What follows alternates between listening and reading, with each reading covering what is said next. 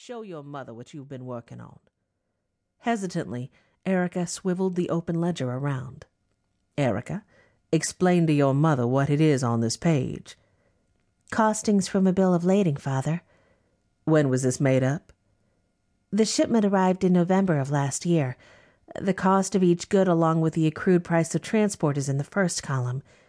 She disliked the way her finger shook slightly as she pointed, but there was nothing she could do about it. "Here in the second column is the agreed strike price, if the item is due for auction.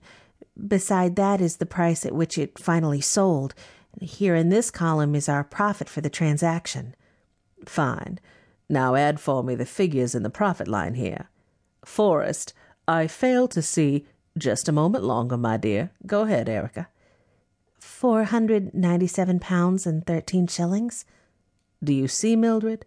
Without need for pen or paper, without batting an eye, your daughter can work out all our figures. What's more, she carries them about in her head. Erica, tell your mother the total charges outstanding against us from the 2 ships now overdue." "That will not be necessary." Mildred attempted to gather herself up. "Forrest, you force me to speak plainly. I did not raise our daughter to become a glorified clerk, do you hear me? She is a Langston, and I expect her to act like one." "Listen to yourself, my dear. She is a Langston, and a clerk she will not remain. She's learning the business, learning all I can teach her and more." He swept a hand above the work spread across Erica's new desk. "Would you have Reginald do this work?" Her mother faltered. "Perhaps in time." "In time, yes, if I forced him. And do you know what would happen? He'd do it, just as Erica would follow you into the salons of Washington, because they're both good children who love and honor their parents. But they'd be miserable, my dear. Would you consign both our children to lives of melancholy?" Erica grasped her hands in front of her. It was the only way to hold back the tremors that shook her form. Her mother chose that moment to glance over, and Erica knew with sickening realization that she was going to order Erica downstairs, down to sit through another round of boring teas with women twice her age who had nothing better to do than gossip about their children and neighbors and discuss the matrimonial prospects of a young woman who wished to remain precisely where she was, doing exactly what she was doing. Before Mildred could speak, the rear door that led to the warehouse flew open, and Reggie cried out, "Good morning, Father. Morning, Mother. Isn't it wonderful?" "Isn't what wonderful, child?" "Erica's idea, of course. An absolute topper."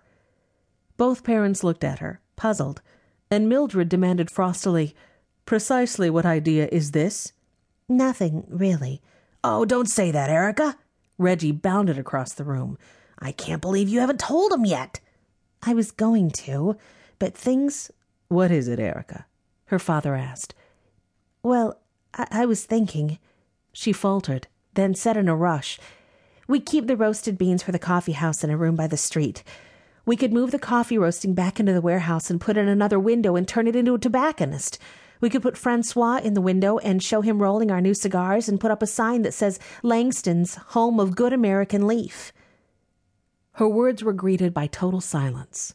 Finally, her father said, "Quite remarkable, Erica. I am very impressed."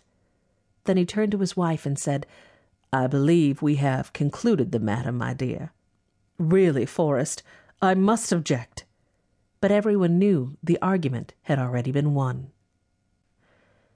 After her mother left the room, Erica sighed and sat back down at her desk.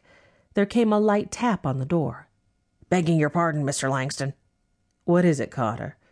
"Mr. Bartholomew insists upon having a final word." "One word is all he'll have."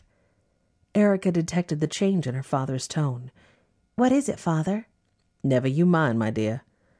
But his hidden strength was revealed, that and the chilling severity he rarely showed. Forrest Langston was generally a good-natured man, but he was also one of Washington's most successful merchants.